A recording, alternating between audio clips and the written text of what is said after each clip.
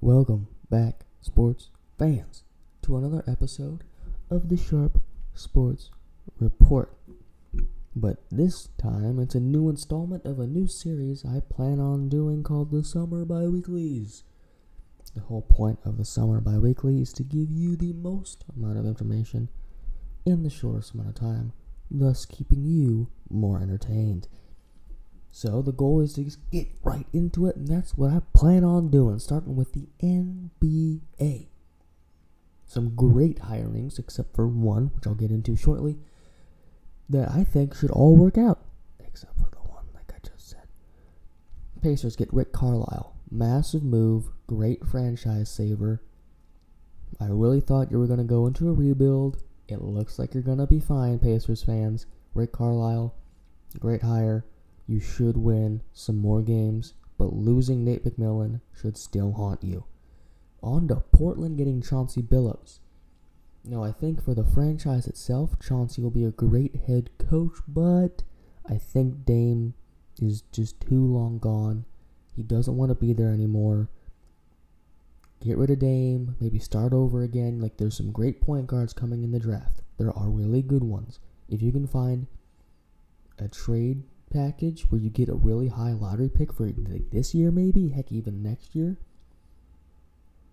somehow, don't know how you're going to manage that, but if you find that, it'd be awesome, because like I said, I think Chauncey Billups will be a great head coach, and I don't think we should nag on Chauncey too much too early, because he's going to have to deal with a rebuild. So let's give Chauncey his time. I think he's going to do great. I hope he does great.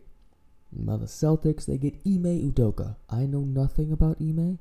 I remember hearing his name last year for some coaching positions. Didn't get them. It's glad to see he got his Celtics position. I think he'll be a great replacement for Brad Stevens. Hopefully he does a little better game planning than Brad Stevens. I think he'll be fine though. It's a weird situation in Boston. But I think he'll do good. I hope he changes it around. Boston fans, go easy on him, please, because it's a weird situation, and he's not gonna get you to the conference finals right away. It's not gonna happen. Now let's go to the one that I don't think's gonna work, and that's Jason Kidd in Dallas. I just don't think Jason Kidd's a good coach. I mean, he failed in Milwaukee, he failed in Brooklyn. His players loved him, but he didn't win. I think that's what's going to happen in Dallas, and I think Luka's going to be gone. I really think Luka's going to dip. Yeah, so I think this Jason Kidd hire is pretty stupid. I've heard some other analysts say the same as me, but there are a lot praising him. So, when he fails, I'll be right here waiting. Now, I want to hop into the college realm real quick, just on football and baseball. College football is just a miraculous place. A place that can bring you great joy and great sadness year in and year out. Now, last year, my Penn State Nittany Lions gave me some great sadness. I think they'll turn around this year, though. I think they'll be really good. I think they'll be a 9-win team at best, 8 wins at worst. I'm not expecting like 11-1, 12-0. If they somehow pull that off, that'd be insane.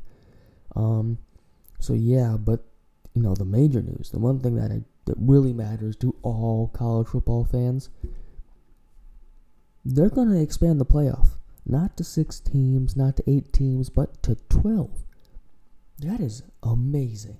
I'm glad that the college football committee is expanding their minds a little bit and getting this thing going, because this is desperately needed. Because the whole point of the 4-team playoff was to get the little guy in. When Boise State was killing it, it was like, 4 teams, Boise State will get pushed into that top 4. Cincinnati will get pushed into that top 4. UCF will get pushed into that top 4. It never happened. I've heard people say that they want a 6-team one, so that each of the 5 top Power 5s get their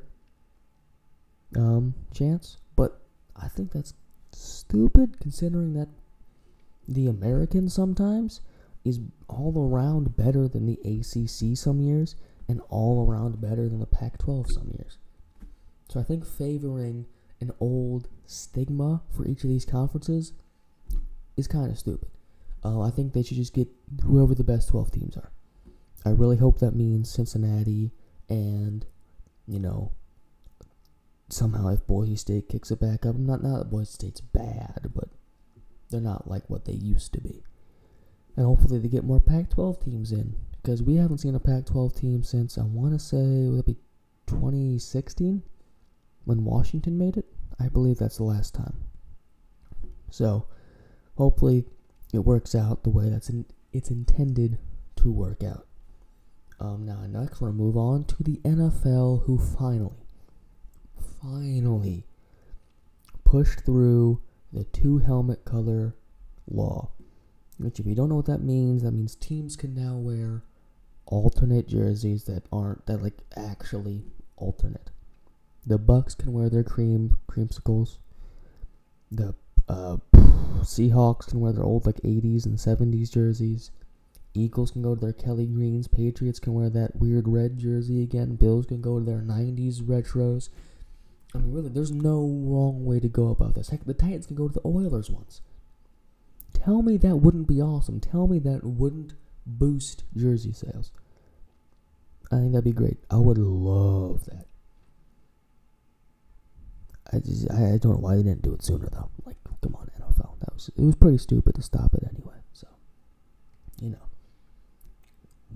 whatever.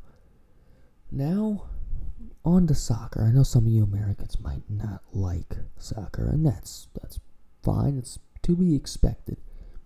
But hell, the Europa Championship has been extremely exciting, and we've seen some really good upsets just in the group round, and so far in the round of 16, there's only been 4 games. And there's already been great games. Czech Republic knock off Netherlands, who was my favorite. I'm not ashamed to say, the Netherlands were my favorite to win it all. It was them and Belgium. I was leaning more towards Netherlands, but they got knocked off to the Czech Republic 2-0. Belgium knocks off Cristiano Ronaldo, and Portugal. Belgium's a powerhouse. They're the number 1 team in the world for a reason. Romelu Lukaku, Kevin De Bruyne, Toby Alderweireld, they're good. They're really good.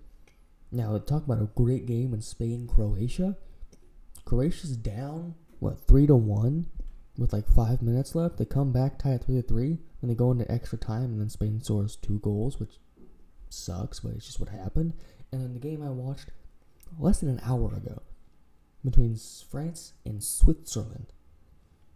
Switzerland comes in out of nowhere, ties the game at the end of regulation, and they go into extra time. No one scores. Then we go into PKs. It's tied 4-4. Switzerland puts one in, gorgeously, by the way. And Kylian Mbappe, a guy who everyone loves, I'm lukewarm to him, comes up, and I said to myself, I'm like, you know what? I have a feeling he's going to miss this. It got deflected. Switzerland wins.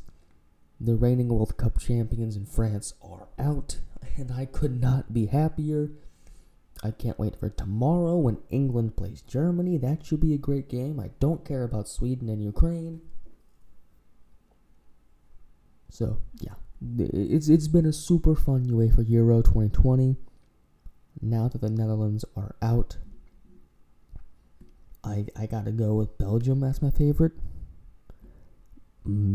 Maybe Italy. They struggled a little bit against Austria.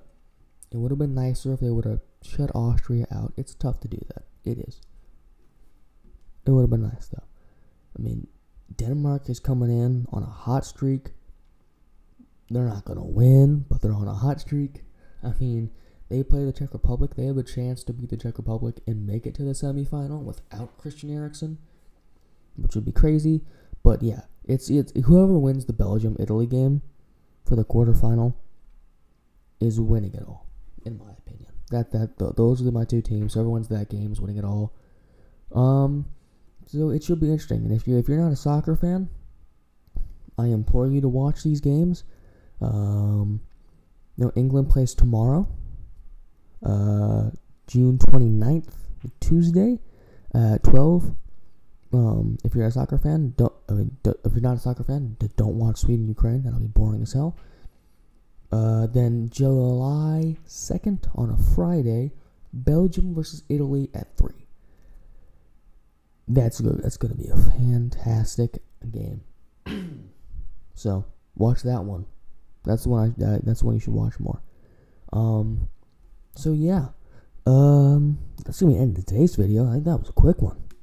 Yeah, only 10 minutes. Let's go. Look at that. Keeping you entertained in a short amount of time.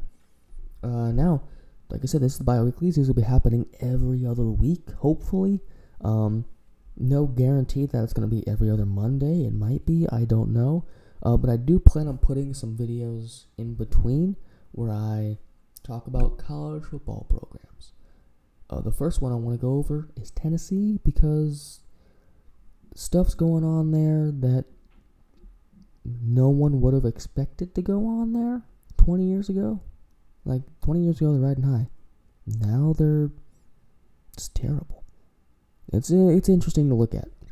I'll get into that one next time. But for now, I'll see you on the flippity flop.